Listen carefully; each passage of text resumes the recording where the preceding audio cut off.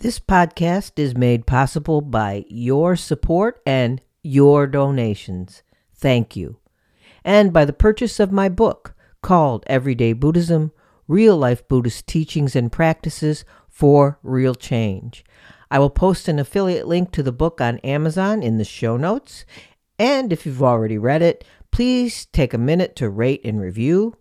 And also consider purchasing it again for a friend or family member as a gift.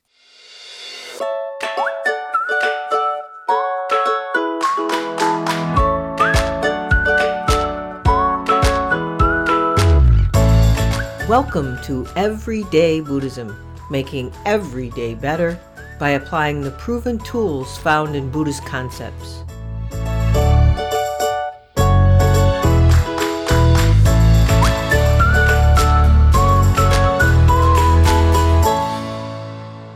Welcome to episode 98 of Everyday Buddhism, making every day better. What a delight it is to have James Kruse joining me for a conversation about the book, The Wonder of Small Things, Poems of Peace and Renewal, which he edited. James is the author of the essay collection Kindness Will Save the World, and editor of several best-selling poetry anthologies, including The Wonder of Small Things, Healing the Divide, The Path to Kindness, and How to Love the World, which has over 100,000 copies in print. James has been featured in NPR's Morning Edition and in People magazine, the Boston Globe, the New York Times magazine, the Sun magazine, and the Washington Post. He is the author of 4 prize-winning books of poetry, and his poems have appeared in Plowshares, The New Republic, and other journals. Being held and awed by the poems in the book, The Wonder of Small Things, was a special gift for me. But being able to talk with James about the poems, about poetry in general, and to hear him read a few from the book was an even bigger gift. As you will no doubt hear, James is a gentle soul whose conversation about poetry, spirituality, and about life is healing. His words and the tender way he speaks them is a balm for our painful and anxious times. Among other things, we talked about how we turn to poetry during difficult times like these precisely because, as James expresses it, quote, poems are such small but spacious containers that hold so much with just a few powerful sensory details, unquote. And he says, quote, poetry heals because it is so embodied, unquote. And about poetry as spiritual practice, because it focuses us on a non-conceptual awareness of the world around us as it is now. And about poetry, how poetry makes the ordinary become the extraordinary. And how poets do what they do with language, incorporating surprises and opposing feelings and ideas to stop and make us reflect and feel. How poetry helps us transcend dualistic thinking by holding opposing ideas simultaneously and playing with how they interact. And how poetry creates connection and compassion by sharing the feelings and the experiences of others and of all things, including trees, rocks, and even fences. Or, as James expressed it, so many poems have little window moments that we can look through into our own experience. Take some time to ease into this episode. I promise you will be soothed and come away craving more poetry in your life, even if you've never appreciated it before. The conversation starts now.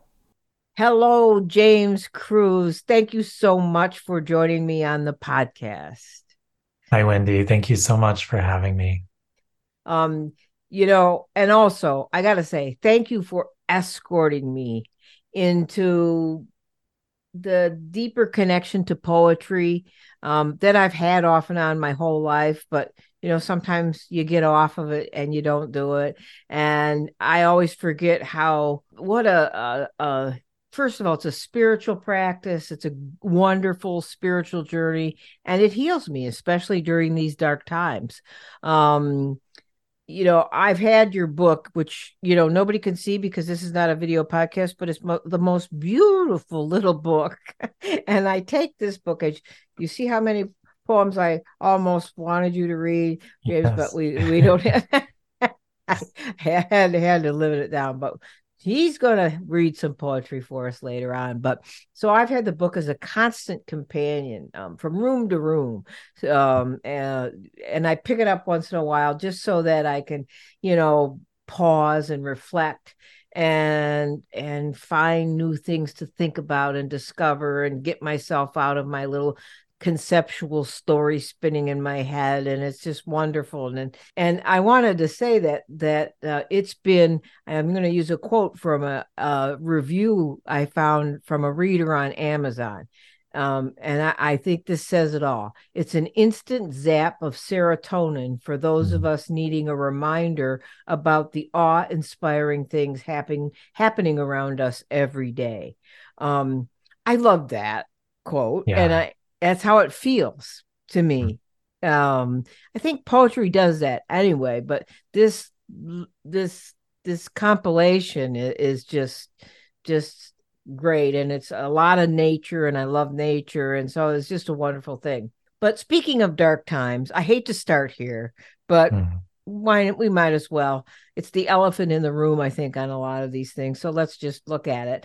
I know you from reading more about you, getting after I got to know you through your poetry, have had a personal dark times recently due to loss. And you don't have to get into that, but I know we've all suffered through our own personal losses, but we've also suffered through cultural and group and global losses in the last few years that have been really hard, I think, for most people to find their way out of, to find hope, to find awe, to find joy, to find all those things that really poetry can give us, Mhm. or that zap of serotonin, if you will.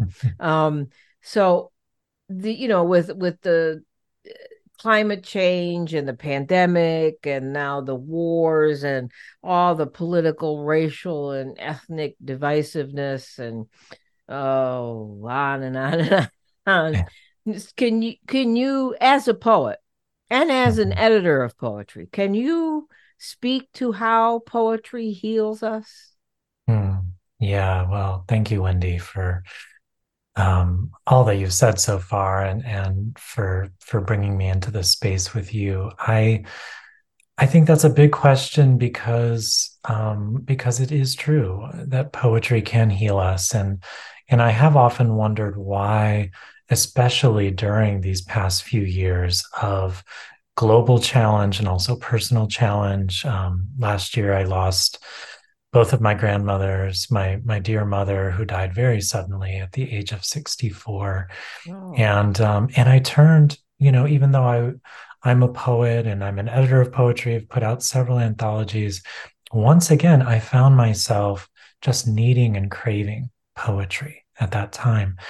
And I think it's because poetry is so embodied.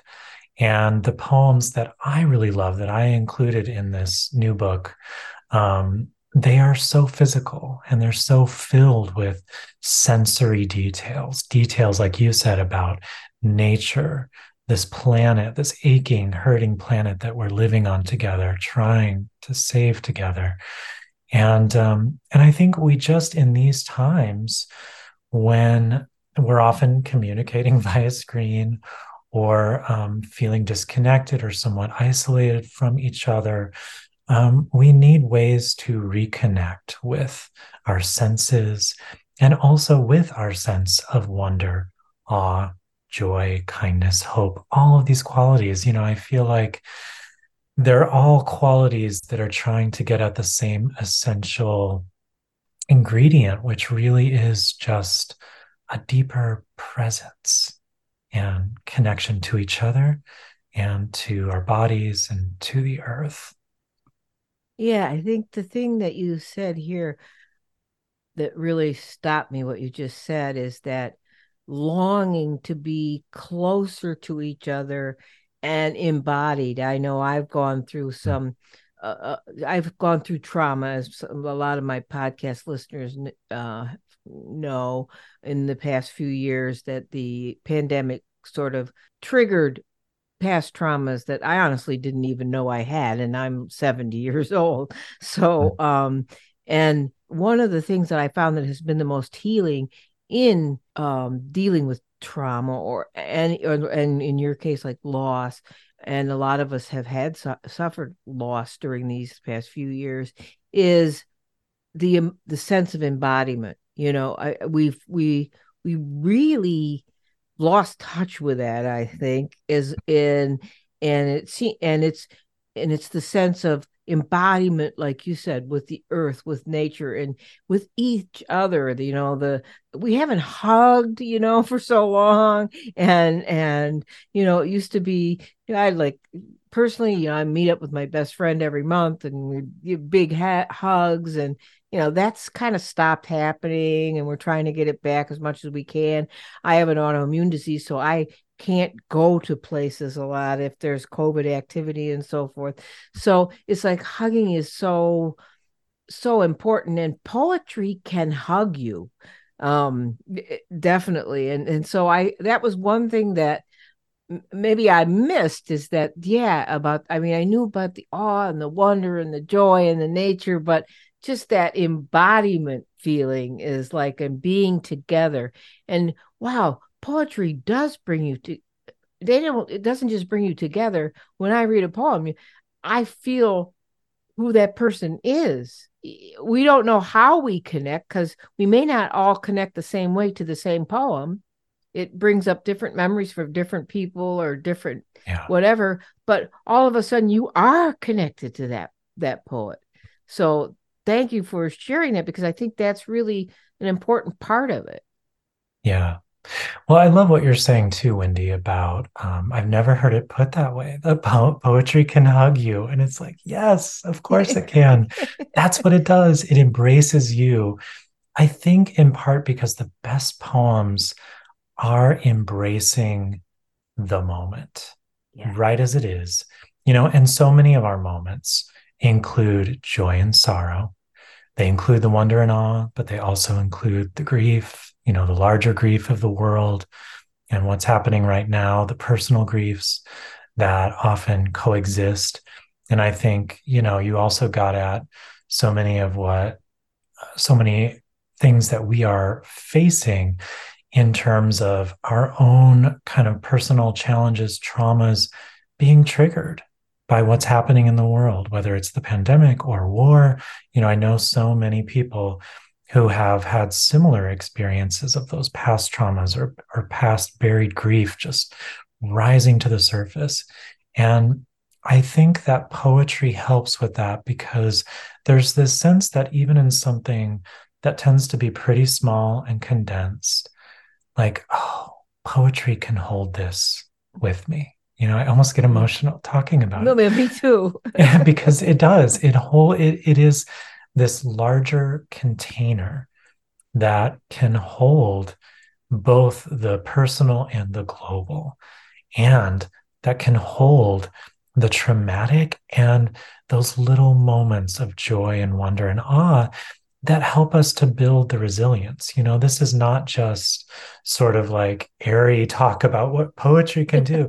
Science has proven that these moments of awe especially just everyday moments. We're not talking about standing at the Grand Canyon or looking up at this giant waterfall or traveling to another country. We're talking about stepping out in the backyard and really looking at what's there, watching, as one of the poems in this book talks about, watching this squirrel after someone has had chemo, and it's just like you come alive after these difficult experiences because you've sort of seen what the other side looks like, and the ordinary becomes extraordinary. And I think that's really kind of the thesis of so many of these poems, and so much of poetry in general, but especially these in The Wonder of Small Things. The poems are really underpinned by difficulty and sorrow in many ways. Yeah, absolutely. I mean, and that is, there's I don't know if it's, you know, particularly Buddhist or specifically or only Buddhist, but there's a saying about having a strong back and a soft front. Yeah. It's the way to approach the duality that we face and try to merge it into a non-dual acceptance of both. And in other words, we can live with the coexistence of deep sorrow, deep pain, and wonder at small things. You referenced the squirrel, and I remember that poem, but I also remember what it reminded me of. I I remember it was like the first week after the complete shutdown in the pandemic in March of 2020. And I remember sitting in our three-season room, and it was starting to get warm, a little bit warm, and it was so warm enough that you could keep the window open a little, because I love to hear the sound of the trees, even if Yeah. it's a little cold or whatever, and the birds. And so, and everything was shut down, so I didn't hear cars going up and down the street, and I didn't hear the freeway around the corner. But I just was sitting there, and all the squirrels and the birds were, actively feeding, and like they do in early spring. Um, and there was such a hubbub. And I remember writing down in my journal, I was writing in my journal, and I remember writing down in the journal that the birds don't know there's a pandemic. Oh. Mm. They just, and that just changed me for the whole, maybe probably not a week, but maybe at least a day. Yeah. Yeah. Well, yeah, it changes you for a moment. I think it's those small realizations, those insights, revelations that really, they may not like stick with us in a conscious way. Mhm. But I do think they change our DNA little by little. Yeah. It's just like this little switch. And I think that's what poems can do. It just takes something that is typically very ordinary, very everyday, and just shifts it a little bit. So you see it differently. So you see your whole life differently in a way. Yes, you do. It is. It was such a joyous moment, and a Yeah. moment when I was like, like all of us were not knowing what the next day was going to bring, or how we were going to get through this, or even what the heck it was. Mhm. And I said, well, the birds are, just doing what they always do. So, well, I'm good here. So, on the theme of healing, I subscribe to your weekly email, the weekly pause, and all my listeners should too. I'll put the details in the show notes, by the way. And it's one of the few emails I stop and read right away. I get a ton of emails because of the podcast and the saga, and it's like, blah, blah, blah, and every other kind of spammy email. But I have a few that I always just stop and read. Yours is one of them. And I'm always glad I did, even if I'm like thinking I have no time and I really can't get into it right now. And maybe it'll make me cry. And that's probably not a good thing because I got to meet, So, but I'm always glad I did it. And so it forces me to stop, get out of my head, reflect. It's my favorite kind of meditation where you're thinking of something, but you're going way, way deeper. And if you don't mind, I'd like to share the weekly pause from this past Friday, November 10th. Sure. But I would like you to read the poem at the end. I'll read the intro, but your essays are beautiful too. Okay, this is James. More than ever, perhaps, we see that we have a choice to bless or curse, to find joy or grieve. I try to remember the two can occur simultaneously so that we can embrace the pleasures that come to us, even as we curse the suffering in other parts of the world and in other parts of our life. We can grieve our losses and the larger losses of the human family, even as we welcome the abundance of light on a sunny day, shining through bare trees. I have always felt that we turn to poetry during difficult times like these precisely because poems are such small but spacious containers that hold so much with just a few powerful sensory details. On the day I describe here, I was walking on a trail in the woods near our house, cursing my inability to help those suffering through war and to help myself suffering through the pain of shingles. Poor James. Then the sun suddenly came out, spilling across the forest floor, the very color of clover honey, and I thought, because sorrow and joy rise up in us together, we sometimes get to choose which one we allow to guide this one day, this one life we've been given. Now you have the poem here, and I forgot to tell you I wanted you to read this poem. Do you have it there? Oh, Yeah. wonderful. Choices. You can grieve the leaves stripped from the maple, all that empty space between bare branches, or you can bless the abundance of light shining through, buffing the pine boards of the floor until they turn the color of clover honey. You can mourn the cone flowers now shriveled and brown, say the whole world's gone to ruin, or you can stand at the window watching the lively yellow blossom of a goldfinch feasting on each crown of seeds, sending more than a few back home, down into the open ground, which knows how to receive them. Just beautiful. Just absolutely beautiful. And at the end of each one of his weekly pauses, and also in the book, he has this at certain areas of the sections of the book. He invites writing and reflection. And it's wonderful.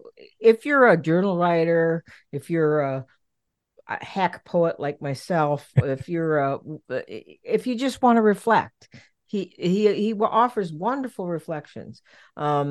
And he in this one he said, write about a time it occurred to you that you have a choice between grief and abundance, resistance and joy. How did it feel to be torn between these two co-arising emotions? And then he does this in the book as well. You might begin in the same spirit as my poem here, writing, you can grieve, with the idea that there's always a choice in what we allow to lead us forward. I just love those reflections because if you are stumped to write in your journal, if you are, or if you just want to reflect on this sort of thing, you really do, I think, capture that spirit. And I loved in the book you do this, and there's always a hook to one of the poems, and that's just wonderful because it's usually I've read the poem and I thought, oh, that was wonderful, and then you reflect on it, it's like, oh, that's awesome. So I wondered about those little hooks or those little reflections. I know you have a practice group or a course, again, which I will put in the show notes.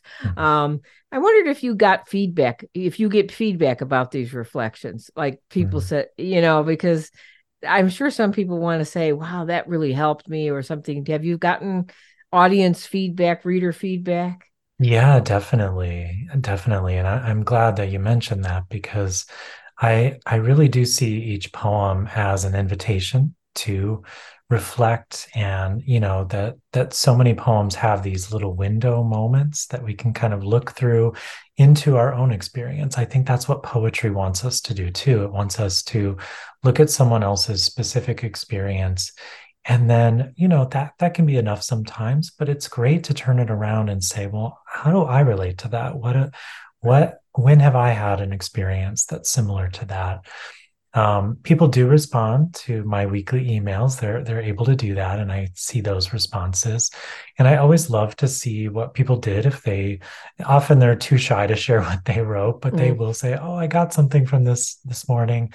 Um, in my last anthology, there was a poem of mine, Self Care, and then an invitation to reflect on the practice of self care. And someone I had never met sent me the poem that he wrote from that. And I ended up including that in this current book because it felt to be about wonder and really taking that time. The poem just really blew me away. And so that doesn't happen very often, but I was just so happy that my poem could have a small part in creating this poem that is really about returning to the world, after thinking like, I'm not sure if I can hold on, I'm not sure Yeah. if I can keep going. And he realized like, oh, there's still so much to live for. Oh, that's a oh, I didn't even expect a wonderful story like that. That's just perfect. Um, Yeah. I've always loved reading and writing poetry. Like I said, I consider myself a hack poet.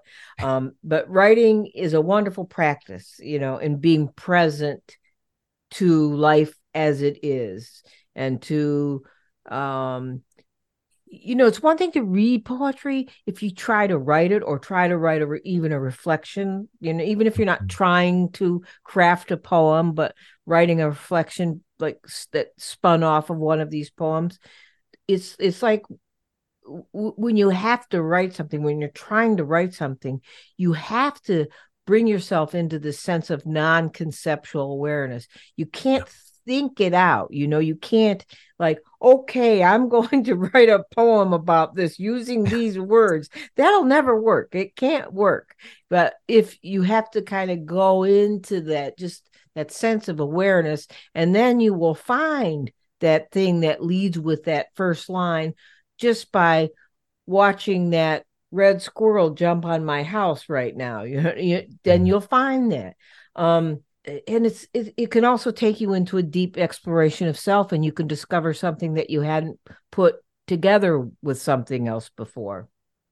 And Yeah. see, it's in these ways that, and here I'm going to tie it to my everyday Buddhism audience, because I'm thinking maybe not everyone is a admirer of poetry, but maybe, I don't know. Well, they should be. They're going to be now. They're going to be That's now. right. We're going to make it happen.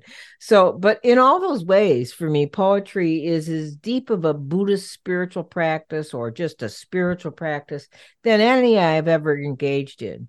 And I think it's very Buddhist as well as contemplative Christian. I think it's Yeah. because it's contemplative. Um, and I think it is very undervalued as a spiritual practice. It's Mm. rarely talked about as a spiritual practice. You have talked about it as a spiritual practice in some of the things I see that you write. But maybe it's because I think a lot of people consider it so, ooh, how should I, literary. Uh-huh. You know what I mean? And out of touch with the everyday. And I think people, they had to read Beowulf in eighth grade, but then they didn't know that poetry could be like this now. They didn't, you see what I'm saying? They don't, I I do. think that's Yeah. what happens. And I know you don't feel it's out of touch with the everyday. I know you, because it's all about the everyday. Can you talk more about that? Because it's everyday Buddhism. I'm talking about it as a spiritual practice. And to me, it is about the everyday. Yeah. It is. Absolutely. Yeah. Yeah. There's a phrase that I use in I think it's the previous anthology, The Path to Kindness. There's a poem about a woman who's folding her family's clothes, and she's imagining them wearing them and they're still warm from the dryer. It's again one of these really physical poems, and it has an invitation, a writing prompt that comes with it. And I called it the sacred everyday, Oh, well, because that's great. like who really loves folding laundry or doing dishes or Right. sweeping the floors? I mean, maybe some people out there do, but it's not my favorite thing. But I think when we can really go a little deeper and pay more attention and see, a little more deeply, then the act becomes sacred. I think anything we give our attention to becomes more Yeah. sacred as a result, right? And so I definitely see it that way. I do see writing as a form or, part of spiritual practice. I think it's just another one of those tools in the tool belt that we have for connecting with a contemplative life or the life of the spirit, and also with processing trauma, pain, and grief that can sometimes block us from having access to, Yeah. the larger spiritual life and that connection that we're all seeking. And so I think for me, my mindfulness meditation practice is very tied to writing practice. And I'm a writer, but it's hard to put it into words exactly. I think it's just partly what you were saying, this idea of having, accessing non-conceptual awareness, and really that's why we call it a writing practice, like just practice doing that. And the way I usually frame it is sort of like meditation. When I sit on the cushion, I have no idea what's going to arise or Right. what's going to come up. And I try to note that, do my best to welcome it. There may be some resistance. And it happens now that I do the same thing when I'm writing. So what I set out with when I'm maybe working on a poem is, by the time I get to the end, completely different from Yeah. I don't even try to guess anymore, Wendy. Like I just allow myself to be surprised. And now, even more than creating something that can be shared, that can be published, I'm creating something so that I can be surprised. Wow. Yeah. Yeah.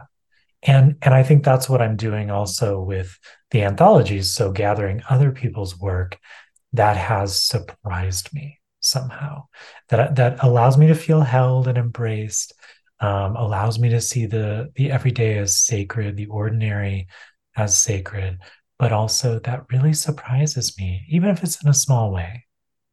That's the thing. I that's what I love about poetry. I think I mentioned this to you in a previous email we shared. Is that's how um, poems remind me of koans, Mm, because koans have surprises. That's the whole point of a koan, is a surprise. It's a surprise to knock you out of your conceptual mind and say, "Gee, I don't know." And then to work with that. A poem can do that too in the same way, because it has all that. And I want to talk a little bit about that. And pardon me while I explore a few of the connections I found between Buddhism and poetry. I'm going to just list off a few because I want my listeners to to hear this about poetry and think of it as a spiritual practice. But after I share a few of these things, it won't take too long. I'd love you to riff off that on your as a poet, okay?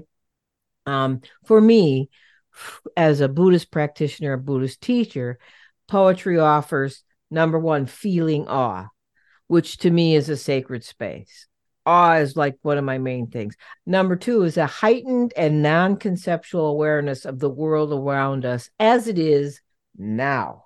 mm, Um, Taking us out of tomorrow, yesterday.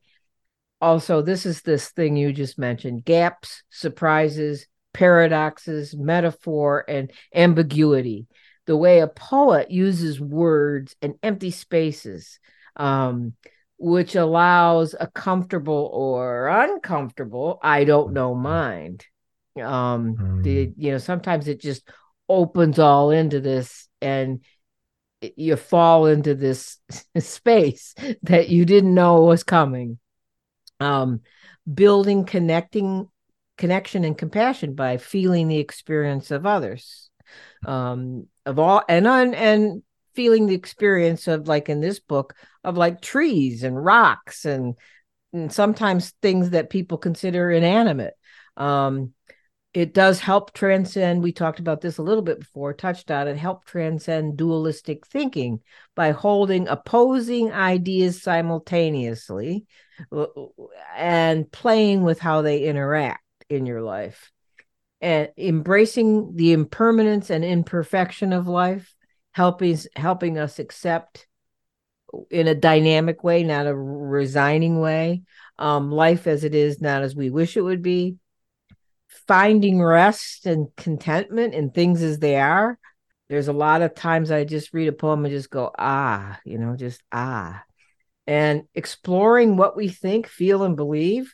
It's that old, I write to find out what I think and what I'm thinking about. And reading poetry out loud, which is what I'm going to ask you to do in a little bit, has a sacred ritual quality to it, much like chanting. And I don't know if people aren't familiar with poetry readings, they maybe don't know how poetry is read the way James read poems. I remember when I we had a poetry mentor, and we worked for a long time on people learning to read their own poetry, because it's a whole different thing. It's very slow. You don't talk with the sort of like inflection and emphasis that you do, like I'm doing now, or we do in even an essay. So those are the things that I said were the key qualities as a spiritual practice. Can you riff off that a bit, Mr. Poet? Absolutely.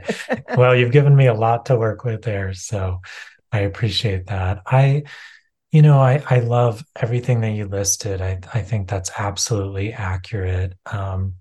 What came to me was, what you had said about really connecting not just with ourselves, with others, but also with things that people might consider inanimate.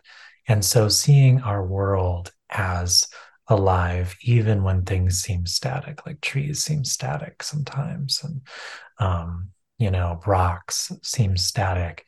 There's this wonderful Jane Hirschfield poem in which she's watching these deer kind of just pour through this opening in a fence. And the very end, which I have loved for years now, she says, I have never known such accurate envy. And you think she's talking about the deer, but she says, not of the deer, to be that porous, to have such largeness pass through me. So she's talking about the fence. She's envious of the fence with the deer pouring through. And I'm just like, yes. See, that image for me captures what it can feel like to have one of these moments that's so hard to describe and that's so hard to hold in something that is not poetry. So in one of the poems that I'll read, it's me finding this sleeve of ice that's dropped off a tree branch in the middle of winter and just feeling this moment of awe, like I've never seen this before. Or it's someone hugging a tree during the pandemic because she can't hug anybody else, Yeah. So I just feel like it's important to emphasize that.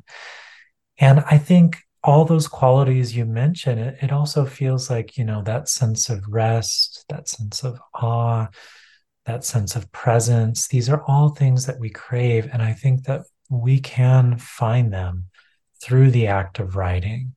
And so I guess what I'm wanting to emphasize too is that to some degree, we're all hack poets, Wendy. So it's not just you. I feel like a hack poet too. Oh, yeah.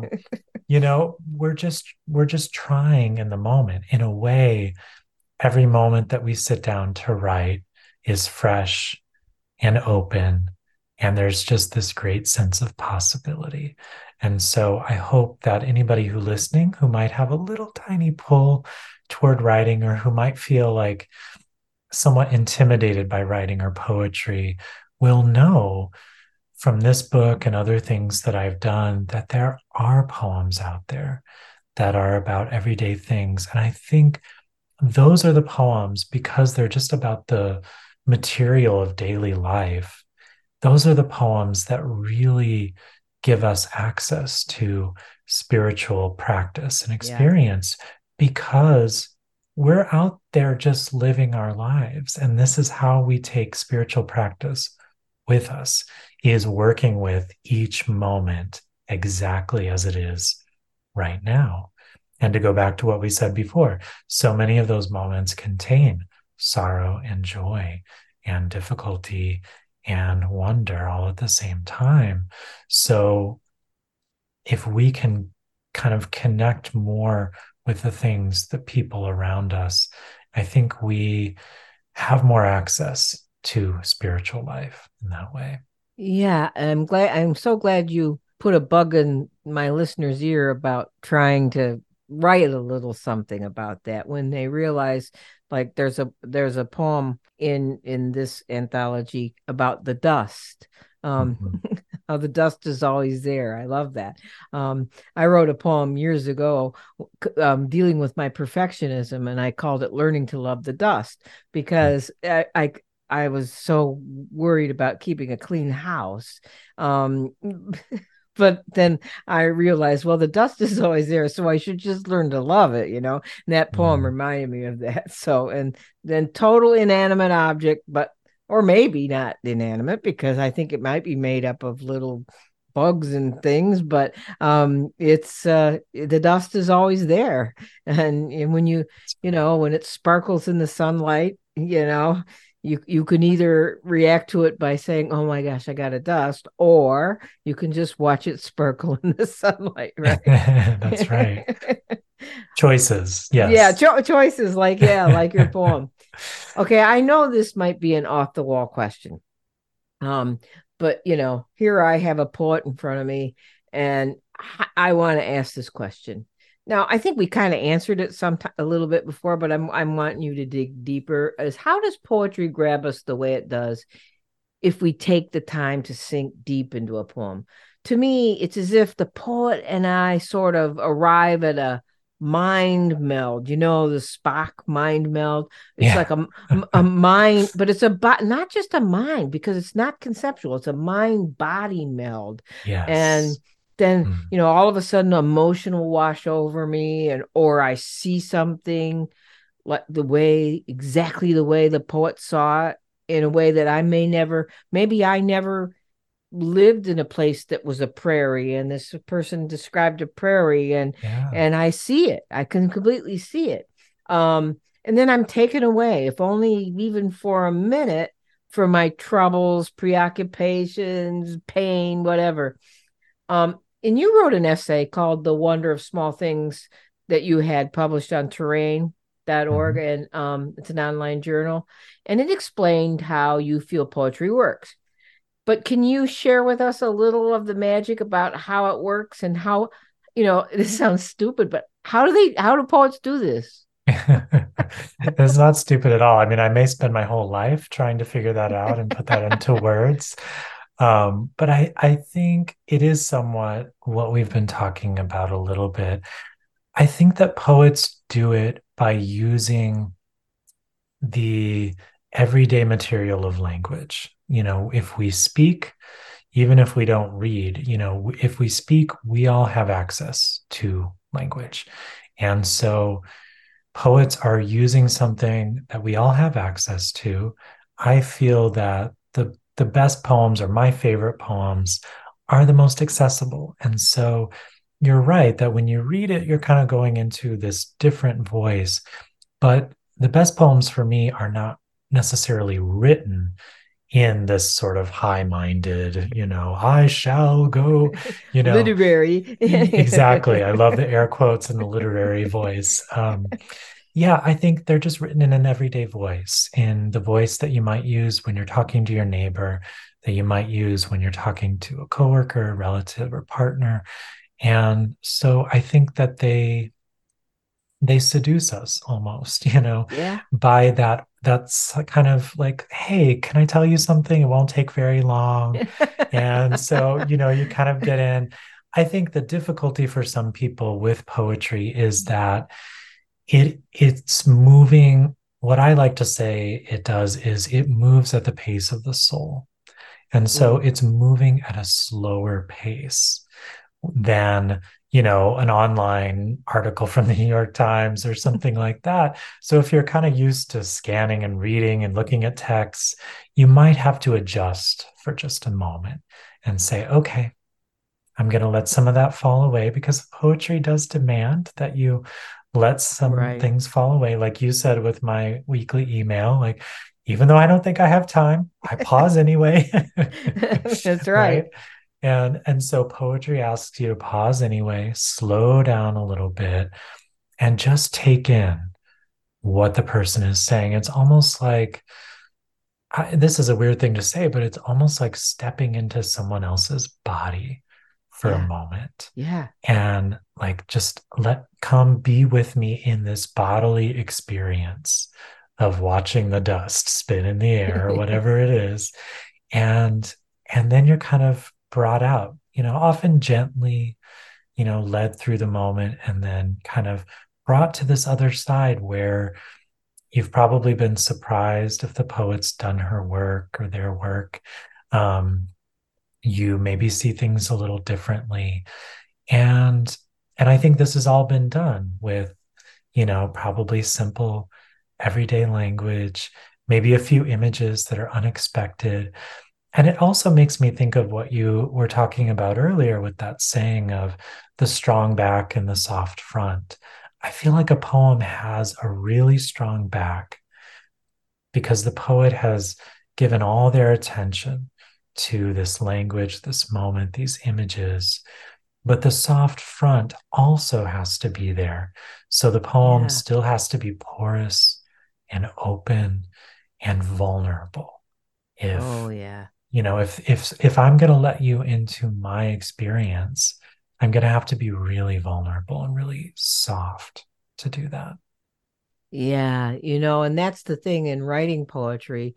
And if any, or and anybody who writes in their journal or something, there is that sort of temptation to like make it all logical and make it all fit Yeah. together, even though something else busts through, right? That's Yeah. very soft and very vulnerable. And Mhm. then you're there like being like the internal editor saying, no, no, no, I don't want to put that in there. Do you know what I mean? It's like I do, yeah. Yeah, it's I've worked with a lot of people with their writing and their poetry, and I remember this when I was kind of just coming to writing and learning, is you often sit down with a specific idea in your mind. I mm, try not to do this now, but it still happens. Of like, oh, this is where it's going to go. This is where I want to end up. This is what I'm trying to say. And I think I love when that something else busts through, like you said. And it does feel like that, feels it's sort of violent or sudden, like, yeah, whoa, where did that come from? And exactly. what I've learned is that's the magic. That's the Yeah. gold, is when the something else busts through. And sometimes you don't need to justify it. You don't need to go back and say, well, I've got to like, stitch all these things together to show how I got there. Yeah. You just let it be in many cases. And you let Ah, it be that surprise, or that, like you said, the long breath at the end of like, oh, yeah. where did that, because the reader is saying, where did that come from? How did we get here? Yeah. That's the ticket, it's like you said, is like it's that busting through thing is to me the magic of the poem because when you do as a writer, you're always trying to um well, how will they know that my father's index finger was crooked? I mean, when I use that image, I might have to explain that, or do Yeah. you know what I'm saying? It's like Yeah. these things come, and you really they just come as if someone else is speaking in your mind or something. It's It's like true. very strange, like an alien pops out. But yeah, that was really a great explanation of how poets do what they do. And there is I have to say, there is a certain weirdness about spending this much time talking about poetry. Yeah. I think it's time we experience it. If it's okay with you, I'd love to I cued him first. I want everyone to know that I didn't just say, okay, these are the four I want you to read. Quick, find them. Um, but I picked four from the book, which was excruciating for me. I Well, I take that showed, as a compliment. yeah, oh yeah, because I had different color post-its, little post-its. Okay, all these I want to him to read, but I think we better limit it. So then I'll put a yellow on there for the ones that we could probably have time for. So um so I'm going to ask James to read some poems from The Wonder of Small Things, poems of peace and renewal. Like I said, it was nearly impossible, but I chose four. And I'm going to briefly share why I selected each one from my perspective, what they did to me, what they did for me. And then if you could read and share a few words about each one after you read it from your perspective. Okay. Yeah, So absolutely. I'm going to start with the one you wrote, awe, um, because as I hinted, for me, one of the most sacred feelings we can have is awe, and you captured it in this poem. So, can you share? Yes. This is awe. It's a shiver that climbs the trellis of the spine, each tingle a bright white morning glory breaking into blossom beneath the skin. It can happen anywhere, anytime, even finding this sleeve of ice worn by a branch all morning, now fallen on a bed of snow. You can choose to pause, pick it up, hold the cold thing in your hand, or not.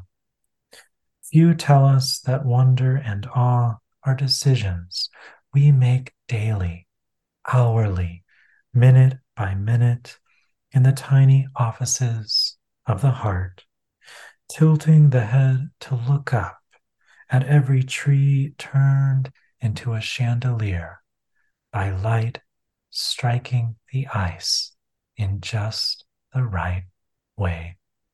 And that poem, I almost feel like that poem was gifted to me. It's you have certain poems that you feel like it's like you described, Wendy, like someone else is speaking in your mind and you are taking dictation, maybe making a few changes here and there.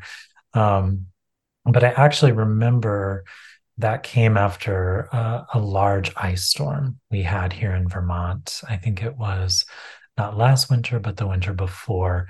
And it knocked out the power. So it was without power, without internet, which was probably why the poem was born in the first place. Exactly. I had the space to just sit Yeah. down and write without distraction. And yeah, it's just to me, everything about that poem was really surprising. Each tingle of awe being like a bright white morning glory breaking into blossom, climbing the trellis of the spine. I'm like, where did these images come from? I've never thought of the spine as a trellis. That's so strange, So but perfect, it though. feels right. Yeah. Yeah, Well, and I love the small offices in the heart. yeah, That was the most shocking, surprising little. Everything was so yeah. beautiful, and then there were those small offices in the heart.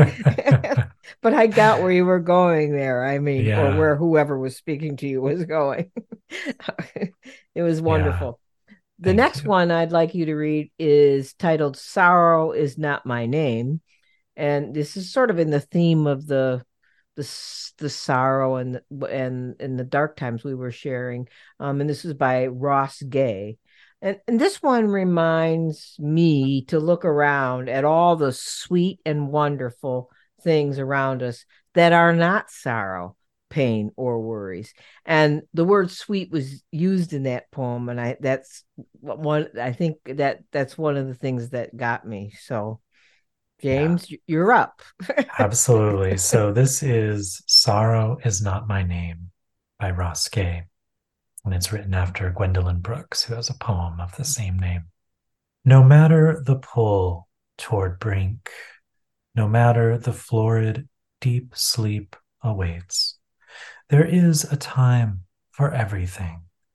Look Just this morning, a vulture nodded his red, grizzled head at me, and I looked at him, admiring the sickle of his beak.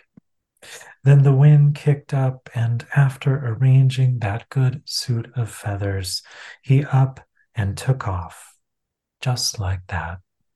And to boot, there are on this planet alone something like 2 million naturally occurring sweet things, some with names so generous as to kick the steel from my knees. Agave, persimmon, stickball, the purple okra I bought for $2 at the market. Think of that. The long night, the skeleton in the mirror, the man behind me on the bus taking notes. Yeah, yeah. But look, my niece is running through a field calling my name. My neighbor sings like an angel, and at the end of my block is a basketball court. I remember my color's green. I'm spring. Oh, gosh, that thing Yeah. is amazing. Surprise after surprise after surprise. Exactly. And yeah. And I think, as I was reading it this time, I love reading this poem out loud, even though I can't quite capture it the way Ross does his own work. Um, I was really struck by the title, Sorrow is Not My Name.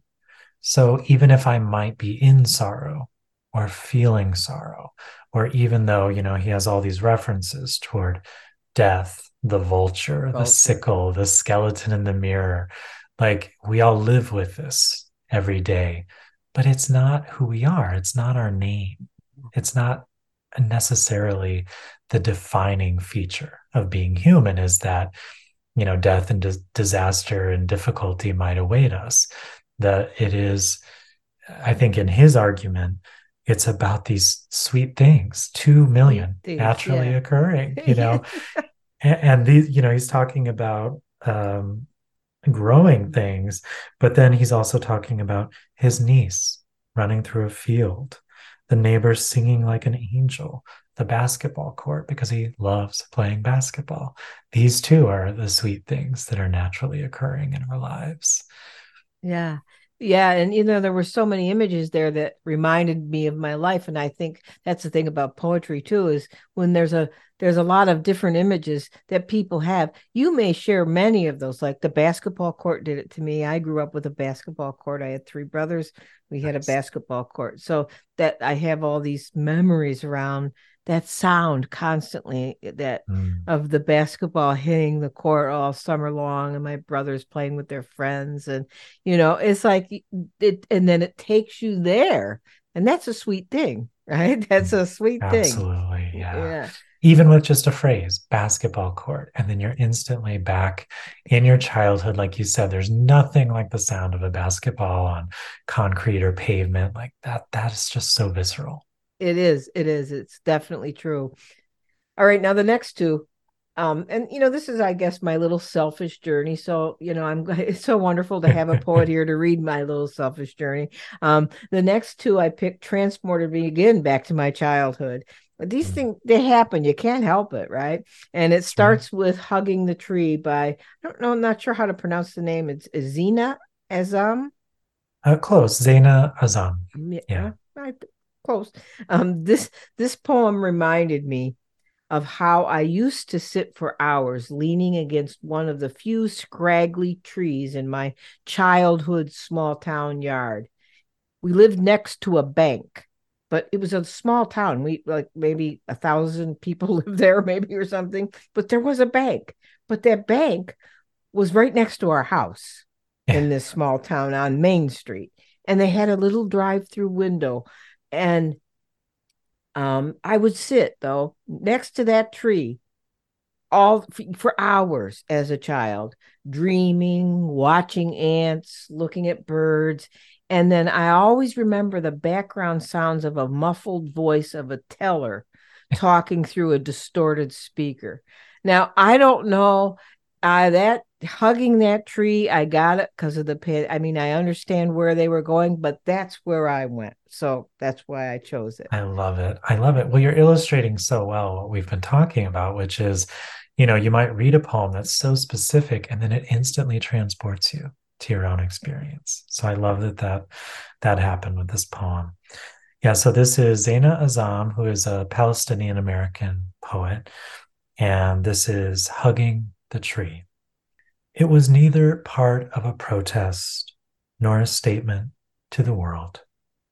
I simply put my arms around a tall oak and stood in embrace, our bodies juxtaposed. There was no swaying. Her trunk, solid and true, felt like an ancestor, a pillar thick with years. Her bark scratched my skin if I moved, so I stayed still. It was a time to be calm and reflect on our presence together, to look up to the sky and fathom the height of my partner, to inhale the earthy scent, to arc my grateful arms around this strong matriarch and whisper into the wood my wordless secret. I have not hugged anyone for months, my dear tree. Yeah, that's just it makes Oh, you cry. yeah, It's hard not to cry on that one, but yeah. and I think we can all understand. I don't think I know anyone who hasn't hugged a tree, and actually, I don't think I would want to know anyone who hasn't No, hugged a tree. no, it's true. If you're That's not willing to hug a terrible. tree or Yeah. see it as a living being, I don't know if I can really connect with you or really talk to you on a deeper level, Yeah, it's right? really when you first introduce somebody, do you hug trees? Okay, forget it, we're out. Yeah, Mhm. my partner, my wife hugs trees all the time, way more than me. And she always walks barefoot, always, no matter what, even if it's dangerous. And I'm like, jeez, you know, I a I lot of love times that. say, I'm not in the mood to go to the hospital. Can you please put some Crocs on or something? Yeah, So it takes a long time to wait at the ER these days, so let's that's not do right. that. Yeah, but I think mostly it's just in our yard. We have a Yeah. big yard, but half the time I look out and she's always hugging a tree. So it's like, Mm. I guess that's why we're married. She hugs trees. So, and so the last one, which is definitely not least, I made this the last one on purpose. Yeah. It's called Reverence. Um, and it's by Julie Cadwallader. Wow, what a name. Staub, which is a tribute to the childhood delight of summer and how to this day, this is my tribute, the sound of cicadas instills deep reverence in me, a worship of her. This is a quote from the poem, the utter certainty of the goodness of life, as the poet writes. I Cicadas do that to me. They're like it's like a spiritual chant. It's like the hum of Tibetan monks. It's like the when I hear cicada, some people don't like that sound. It's loud and it's like Yeah, really get into it. It's lovely. It's just that's right. it's just lovely. So reverence. Reverence by Julie Cadwallader Staub. The air vibrated with the sound of cicadas on those hot Missouri nights after sundown when the grown-ups gathered on the wide back lawn, sank into their slung back canvas chairs, tall glasses of iced tea beating in the heat. And we sisters chased fireflies, reaching for them in the dark, admiring their compact black bodies, their orange stripes and seeking antennas, as they crawled to our fingertips and clicked open into the night air. In all the days and years that have followed, I don't know that I've ever experienced that same utter certainty of the goodness of life that was as palpable as the sound of the cicadas on those nights. my sisters running around with me in the dark, the murmur of the grown ups' voices, the way reverence mixes with amazement to see such a small body emit so much light. Just wonderful. Yeah. And we don't even have fireflies around anymore. Yeah, they are rare. We do have them in Vermont, but it's nothing like I actually grew up in Missouri, so that's why I kind of Oh, oh, connected with this really? poem. Yeah, just the very hot nights. And my brother and I would run around chasing the fireflies that you just don't see very much there anymore. Um, yeah, and I love that idea of the reverence. It's this sacred sort of prayerful attention that's mixed with amazement, like just pure awe, amazement, and it's something that we feel so effortlessly as children, like you said when you were introducing it. And it feels like it becomes our work then later in life to reclaim that, Yes. reverence and amazement that we still have access to, but that we kind of lose touch with, I think, because the muscle doesn't get as much exercise as it did when we were kids, Yeah. you Yeah. know? And it's just like just the line about running around in the dark, it's like, Yeah, do we ever run around in the dark anymore? I mean, I it's walk true. around in the dark, but I don't run Yeah, around in the dark. Yeah, it's just yeah. wonderful. Well, I could talk to you for days. I just love this and I could listen to you read, but I don't want to take too much more of your time. And like I said, I'll post the links to all of these things. But before we close, is there anything else you would like to mention that I didn't mention or didn't lead you to? No, I mean, I really do think that we've touched on everything. This has been a lovely, sacred conversation. I do feel like you experience and see the world as a poet with a poet's soul. Maybe that's the Buddhist in you.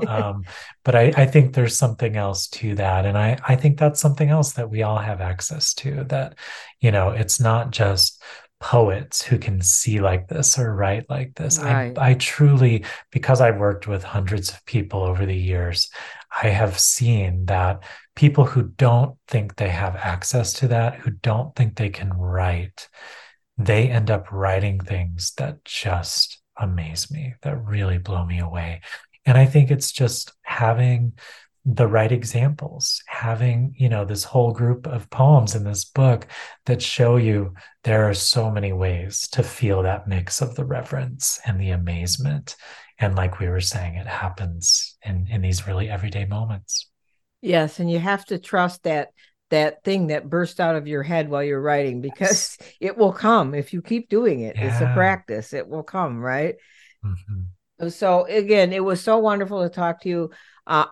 Thanks again for being here. I know what you shared today will help inspire others to read more poetry, try their hand at writing poetry, and just dip their toes into the healing that poetry offers. It's just a wonderful thing. So thank you so much, James. Well, thank you, Wendy. I so appreciate it. That's it for this episode. Now, don't you feel better? I told you you would. But now it's, as usual, some announcements.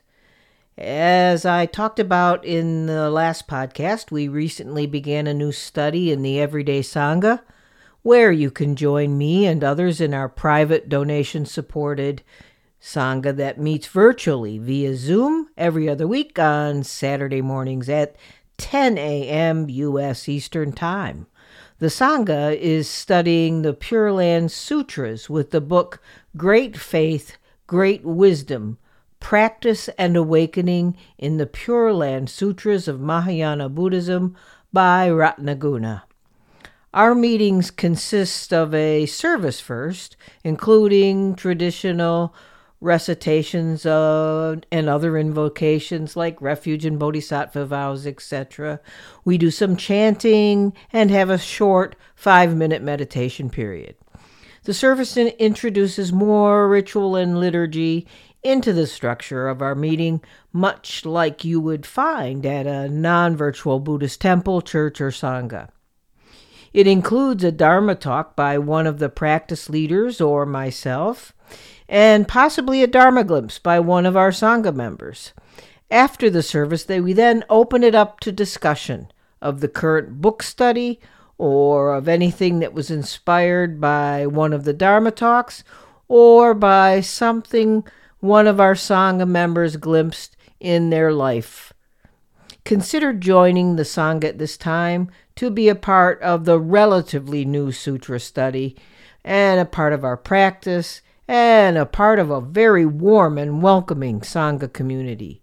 You can learn more about the Sangha by viewing the latest bonus YouTube podcast where me, Bradley Janayo Sensei, and Terry Zenkai Hoskin, our practice leaders, talk about what the Sangha and what everyday Buddhism is all about. You can also support this podcast and the other activities of Everyday Buddhism by becoming a community member for $5 a month. If you do, you will have access to all members-only podcasts, an education series, the Introduction to Buddhism course, and our new Buddhist book club, as well as a private group on a non-Facebook platform. If you don't follow me or Everyday Buddhism on any social media platforms we post in, you can go to the Everyday Buddhism website and join the membership community or the Everyday Sangha. Go to www.everyday-buddhism.com and click on either the tab that says Join Members Community or Join Everyday Sangha. Or you can join through Patreon at patreon.com/Everyday Buddhism. Links to joining the Everyday Sangha and membership community are posted in the show notes. Thanks to all of you who contribute. This podcast, the community, and the Sangha depend on your donations to continue to exist. I do not seek sponsors, and I do not ask for financial commitments through paid podcast memberships. So my work and the cost needed to support what I do is entirely self-funded except for your donations. Please consider a one-time or continuing donation through Patreon or on my website's Donate tab. Or you could buy me a cup of coffee on the coffee cup link on the website. That helps too. You can find all the links in the show notes. And thanks to all of you who write in with comments and questions. As the latest bonus member podcast illustrates, I read your emails and may even pick your question to feature in a bonus podcast. Another way you can help is to rate and review the podcast on your favorite podcast platform. It's important that you share the podcast with others if you find it helpful in your life. And if you could please take a minute to comment. Don't just rate, but review so people will know why you love Everyday Buddhism. Well, that's all for the announcements. So until next time, keep finding ways to make yours and everyone's days better.